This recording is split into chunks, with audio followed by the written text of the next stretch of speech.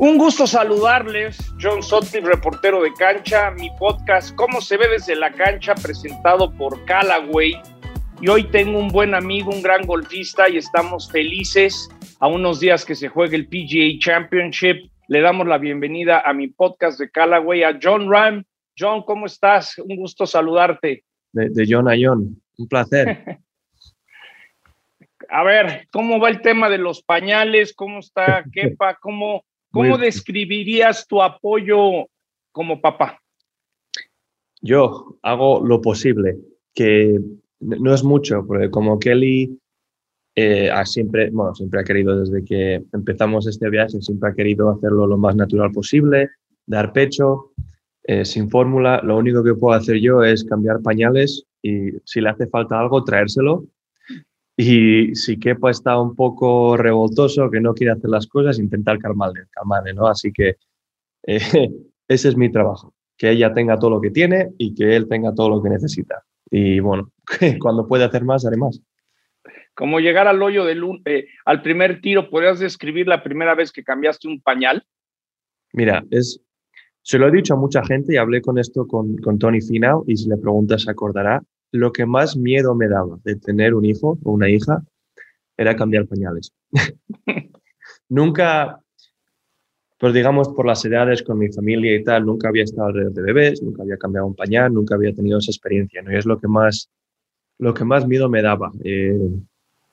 Y bueno, fácil, ¿no? No, entre comillas. O sea, hay veces que me dijeron muchos que una vez es tu hijo y te toca hacerlo, esos instintos llegan, y es lo que me ha pasado a mí, ¿no? O sea, desde el primer día que nací en el hospital, no sé, es como que ya sabía qué hacer, qué tenía que hacer y, y salía. No sé si lo hago bien o mal, pero hacerlo hago.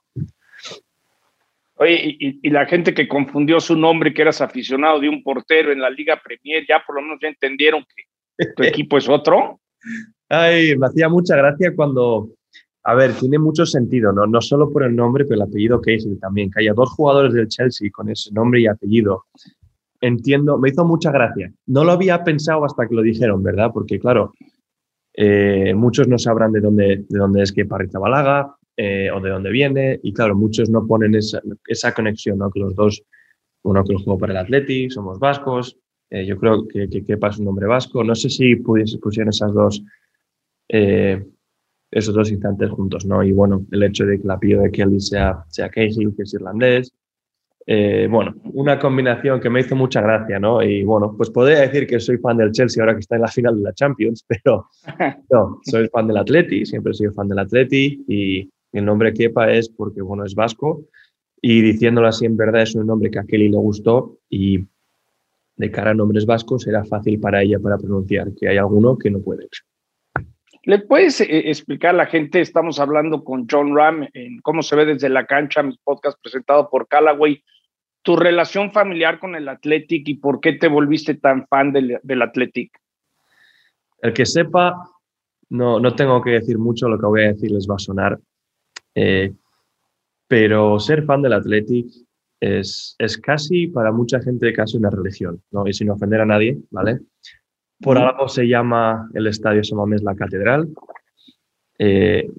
Por algo los hinchas y los seguidores son tan, digamos, apasionados, ¿no? Es algo único, es un sentimiento único. Y bueno, toda mi familia han sido muy, muy seguidores, mi padre y sobre todo mi abuelo Meitite, ¿no? Sabin, que trabajó como delegado y trabajó con muchos de los equipos diferentes del Athletic durante más de 30, creo que llegó a 35 años, ¿no? Desde que se jubiló alrededor de los 50 hasta casi 83, 84 años estuvo con ellos, ¿no? Viajando con los pequeños, los cadetes, el equipo del Bilbao Athletic. Creo que llegó un momento que estaba el delegado del Athletic de primera división. O sea, pasó mucho tiempo con ellos y bueno, la familia estaba muy metida en las raíces del Athletic. Y lo que es curioso, ¿no? Hoy en día con lo que he hecho con el golf, hay veces que, bueno, llegas allí y hay gente de mi familia, en casa sobre todo se le conoce como el padre de John, el hermano de John, el sobrino de John, ¿sabes? Cosas así, ¿no? El familiar de John, ¿vale? Pero cuando vas a San Mamés, cuando vas a Lezama, cuando vas a cada cosa relacionada con Athletic, soy el nieto de Xavi, el hijo de Xavi, el hermano de Xavi. ¿Sabes? Es tal la relación que tiene con todos, o que tenía, que descanse en paz, ¿no? Y bueno, ahí está todo, ¿no? Yo creo que incluso en generaciones anteriores a él eran muy seguidores, pero yo creo que ese punto fuerte empezó con él. John, estamos a unos días de que se juegue el PGA Championship Kiawah Island. ¿Ya fuiste? ¿Qué impresión tienes? El segundo major del año. ¿Qué nos puedes decir de ese campo? Poco, porque nunca he estado. Sí que me acuerdo de ver el PGA 2012. He intentado ver online lo que pueda ver. No sé si han cambiado el campo o no. Lo que sí sé es un campo de pit tie. Como norma general, los diseños de pit tie me gustan. He conseguido jugar muy bien. No sé por qué exactamente. Igual porque el campo Karsten donde jugué con ASU era un diseño de pit tie y igual aprendí a jugarlo. Pero sus campos como norma general me han gustado mucho. Así que esperemos que sea uno más. Sé que es diferente, estás justo ahí al lado del océano, es casi un links, ¿no? Con todo el viento que tienes, las dunas, pero es un campo que sé que pueden jugarlo muy largo, ¿no? Alguien me dijo creo que casi 8.000 yardas. Me dijo alguien que podía jugarse casi. Wow. Es increíble, ¿no? O sea, espero que no lo jueguen tan largo, pero bueno, sé que hay muchas opciones de tee green, sé que el viento puede que cambie las cosas mucho. A la vez, también con todo, pues la última vez que se jugó el PGA fue en agosto en Kiawah Island, esta vez lo jugamos en mayo. No sé si siendo una diferente época del año y diferente viento, el campo estará de diferente manera, pero con muchas ganas, ¿no? Sobre todo Ahí, con la historia que hay entre Seve y Olazábal en esa Ryder Cup ahí también, ¿no? Yo creo que habrá un buen ambiente para los españoles. eso es lo que te quería preguntar. Creo que tú tenías 3 años, el famoso pod que falla Langer, pero de alguna manera el hecho que Estados Unidos no había ganado desde el 83 y hace unos días recordábamos a Seve, que ya se nos va hace 10 años. ¿Qué recuerdo tienes de esa Ryder, que ahí vas a jugar con toda esa emoción de recordar a Seve y ver a Olazábal también en tus pensamientos? Esa red, la de Kiawah Island fue en 97, ¿fue? 91. 91, nah, pues fue 3 años antes de que naciese entonces. Sí, sí, sí. No, 97, ¿cuál fue? No sé. Normalmente me suelo acordar bien de los años de la Ryder, pero ahí ya... Pero, ¿qué te acuerdas de la Ryder y específicamente de Seve? Mira, por desgracia no pude verlo jugar en directo en la Ryder, ¿no? Ojalá hubiese, pero es un poco ese espíritu que tenía Seve, ¿no? O sea, hay muchos que te dirán que hay un antes y un después de la Ryder, antes de que empezase a jugar Seve y después de que empezase a jugar Seve, ¿no? Es cuando dejaron que europeos de Europa continental jugasen y bueno, Europa empezó a tener opciones de ganar, incluso a dominar a un punto, ¿no? Y cada vez que vas a una Ryder, sobre todo con José María, de vez en cuando se pasa por ahí para ver esos momentos de historia y esas anécdotas, ese espíritu que tiene Seve, ¿no? Y es difícil de explicar, pero esa Ryder de 2012 yo creo que lo explica todo, ¿no? Ese domingo en Medina quiere decir que lo que supuso Seve para la Ryder, para el equipo europeo, que incluso desde el más allá, desde el cielo, descanse en paz estos 10 años, en 2012 pudo tener tanto poder sobre esos 12 jugadores europeos para hacer lo que hicieron. Y es algo increíble. La verdad que es difícil de explicar. Siempre he querido jugar a la Ryder, siempre he querido representar a Europa y a España y hacerlo lo mejor posible como hicieron él y José Mari, ¿no? Así que seguir este momento, llevar la antorcha, que estamos yo, Sergio y ojalá Rafa, ¿no? Que es nuestra época ahora. Decidiste irte a Callaway como tu nuevo patrocinador, tus nuevos bastones. ¿Por qué, John? ¿Qué te gustó de Callaway? Había buenas opciones.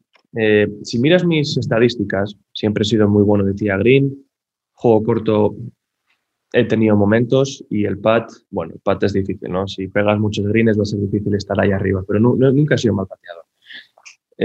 Pero una estadística que nunca era capaz de sacar mi máximo potencial era dentro de 150 yardas. Entre 100 y 150 yardas me estaba costando mucho, ¿no? Y vi que de tee green iba a poder tener el mismo poderío que había tenido hasta ahora, pero con condiciones de mejorar el juego corto.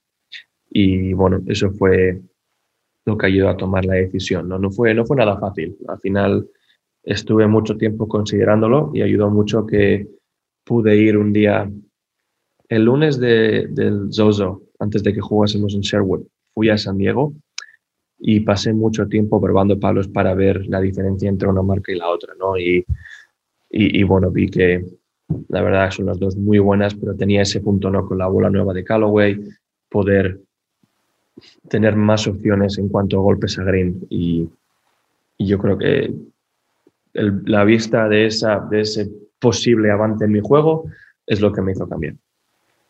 ¿Cómo fue la transición a la Chrome Soft, la pelota de Callaway que usas? Dura, entre comillas. No digamos dura, pero no sé cómo describirlo. Fue intensa. Más que nada por el tiempo que pasé intentando aprender rápido y acostumbrarme, ¿no? Para que no sepa, cuando terminamos el Masters en noviembre, volé a casa el domingo, pasé la noche y el lunes a la tarde ya estaba en San Diego. Y el martes, miércoles, jueves y viernes estuve todos los días de 9 de la mañana a 3 o 4 de la tarde en Callaway, ¿vale? Trabajando lo máximo posible, ¿no? Intentando encontrar los mejores wedges para mí, los mejores hierros, las mejores maderas, la mejor bola, un poco todo, ¿no? Y en ese momento también aprendiendo a cómo funciona la bola. Y bueno, más que fácil o difícil, puse tantas horas, no solo en esa semana, pero el mes de diciembre, no me tomé ni un día de descanso, que cuando llegué a un torneo, al primer torneo en Hawái, estaba con mucha confianza, ¿no? Sí que hay diferencias y bueno, tuve que acostumbrarme y todavía sigo teniendo que acostumbrarme alrededor de green porque la bola hace un poco más de efecto, aprender cuando estoy pegando golpes, si quiero darle con más o menos efecto, más o menos altura, saber que la bola va a reaccionar un poco diferente a lo que hacía la TaylorMade. Esos golpes medios, no digamos un hierro 8 hacia abajo, cuando pegas un golpe medio, saber que la bola va a tener más efecto de lo que tenía. Es un poco, digamos,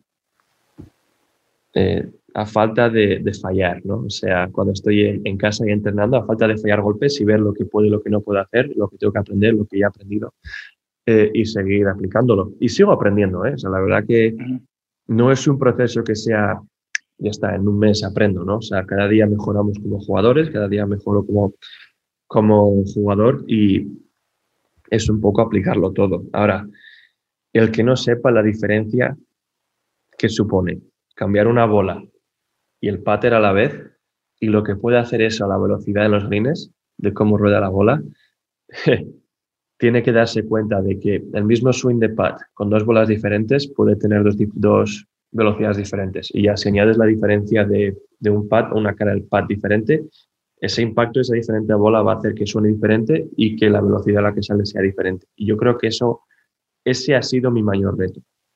Lo que pensaba que iba a ser lo más fácil, porque yo pateé con un two-balls toda mi vida antes de ir a TaylorMade, fue lo más difícil. He platicado con jugadores, por ejemplo, Carlos Ortiz, que hablan de estos inserts de Odyssey, que cómo los inserts hoy, el avance de poder tener buenos inserts ha cambiado la manera de potear. ¿Tú qué opinas de los inserts específicamente de Odyssey? Te voy a decir, estoy con el White Hot, que es, creo, una cara del palo, un insert de hace 20 años. Así que yo soy alguien que prefiere un insert blando, que haga que la bola salga despacio, ¿vale? Okay.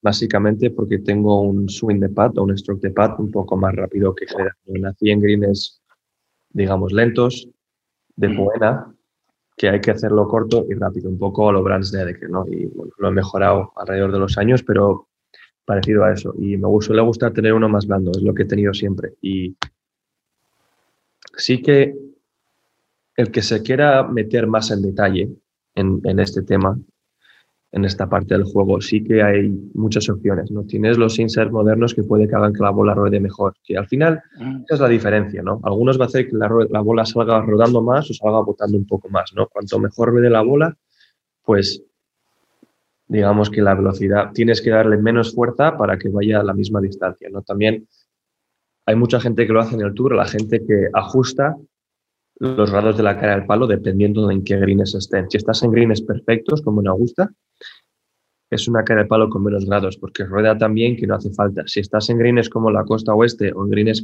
que boten un poco más, le das un poquito más de ángulo para que esa bola no se, digamos, no se meta hacia el agujero o hacia el green demasiado, que salga botando un poco para que ya siga rodando bien, ¿no? O sea, es un poco la misma idea que la gente que utiliza una madera 3, una madera 5 en Bermuda, en la hierba, para que la bola vaya botando por encima del pelo de la hierba, ¿no? Y es un poco parecido, así que es algo que no se suele hablar mucho, pero conozco muy grandes pateadores que cambian el ángulo, la cara del palo una vez saben el insert que tienen, ¿no? Y bueno, ya si tienes que cambiar cosas y si te atreves a cambiar el insert que tienes del palo para que la bola ruede diferente, sería increíble, pero no creo que nadie haga eso. John, algo que aquí en México está funcionando, estoy de socio, estoy muy contento, abrimos Top Golf Monterrey en Nuevo León, México. Tú también eres parte de la familia de Top Golf. Descríbele a la gente en mi podcast, cómo se ve desde la cancha, presentado por Callaway, lo divertido que es ir a Top Golf si nunca han ido. Es muy divertido porque es una manera de ver el golf como algo diferente, ¿no? Como un aspecto más social. Es increíble porque cada vez que vas, los cientos de personas, no sé si miles, depende del tamaño, son todas personas diferentes, ¿no? Hay gente que nunca ha jugado a golf, principiantes, gente que juega a golf, hasta gente como yo, que somos profesionales, ¿no? Y todos los que estamos ahí lo pasamos bien. Y tienen tanta variedad de objetivos, de juegos, de diversión, que ayuda para que todos los niveles puedan divertirse, ¿no? Y es algo que yo de verdad creo que merece la pena que la gente vaya a probarlo. Es una manera de hacer cierto ejercicio, entre comillas, mientras se bebe. En Monterrey me imagino, litas, ¿no? En otro sitio lo que beban. Y bueno, poder comer, cenar, lo que quieras hacer, aperitivo, como quieras llamarlo, y pasar un buen ambiente social con tus hijos, no estar fuera, estar al aire libre.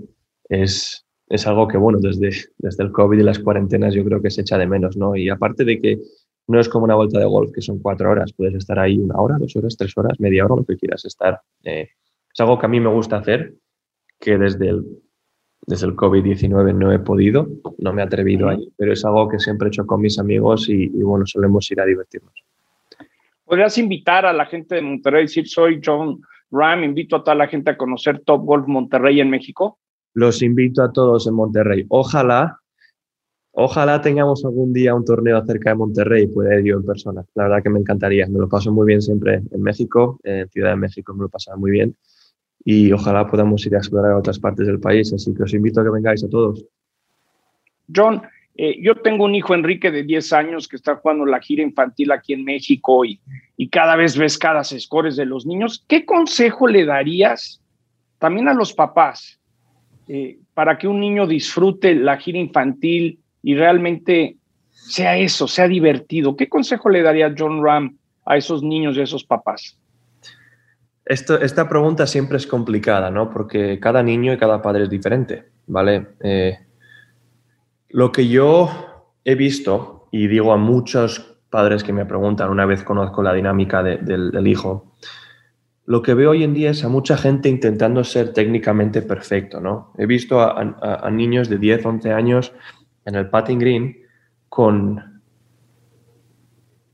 ejercicios y cosas que solo ves en el PGA Tour, ¿vale? Ves gente con la línea perfecta de putt, cosas que demasiado estructuradas, diría yo, de pequeño, ¿no? Y lo más importante, yo creo que, y esto lo leí en el libro de Rafa Nadal, y bueno, es algo que yo lo tenía ya en mente, es aprender a competir, que eso es lo que vivía Seve, ¿no? No siempre en el mundo del golf le vas a dar bien, no siempre vas a patear bien, a aprovechar bien y a pegar bien a la bola, ¿no? Así que hay veces que simplemente tienes que aprender a hacer los menos golpes posibles con lo que tienes.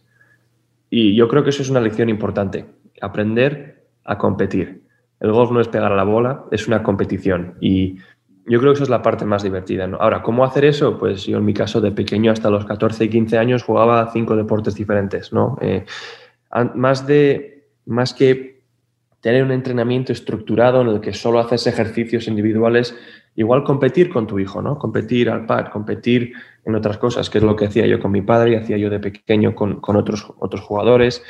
Mi práctica de pad y juego corto eran concursos de pad, que podíamos estar ahí 7, 8 horas pateando y aprovechando, y así desarrollas ciertas habilidades, ¿no? Aprendes a competir, que es lo más importante, ¿no? Igual si tienes que meter un pad para empatar, o para ganar, o para no perder, o para como quieras llamarlo, pues aprendes esas emociones, ¿no? Cuando estás solo y no haces más que ejercicios, esos son...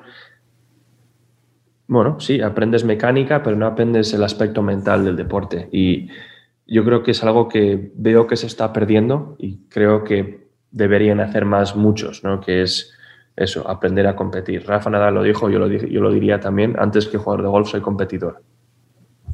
Por último, John, ¿podrías describir, lo he platicado mucho con Abraham Anser, de ese momento bajo presión, cuando están, como dicen en inglés, under the gun, las emociones? ¿Cómo le haces para ese tiro bajo tanta presión para sacarlo adelante? ¿Cuál es tu proceso de tiro?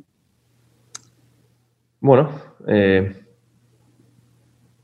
todo depende de la situación, ¿no? Pero al final esos momentos es para los que entrenamos, ¿no? Esos momentos es los que quieres vivir.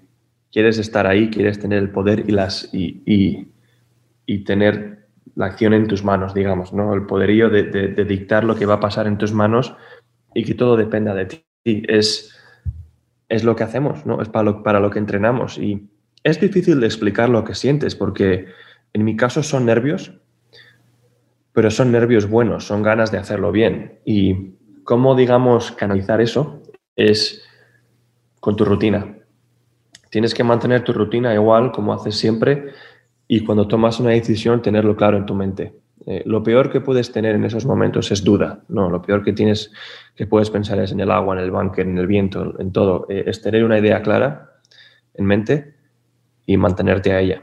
Y de ahí tu rutina. Hay creo que gente que espera un truco especial. No hay ningún truco. Es estar en ese momento en el que si tienes que pegar un buen golpe, hay que pegar un buen golpe. Punto. Perfecto, pues Jon Rahm, muchísimas gracias por haber estado en mi podcast Cómo se ve desde la cancha, presentado por Callaway. Ahí te estaremos siguiendo en el PGA, en el US Open. Ojalá este sea el año de ese grande que yo sé que tanto has soñado y tanto has trabajado. John, mil gracias por estar en mi podcast. Un placer, muchas gracias, John.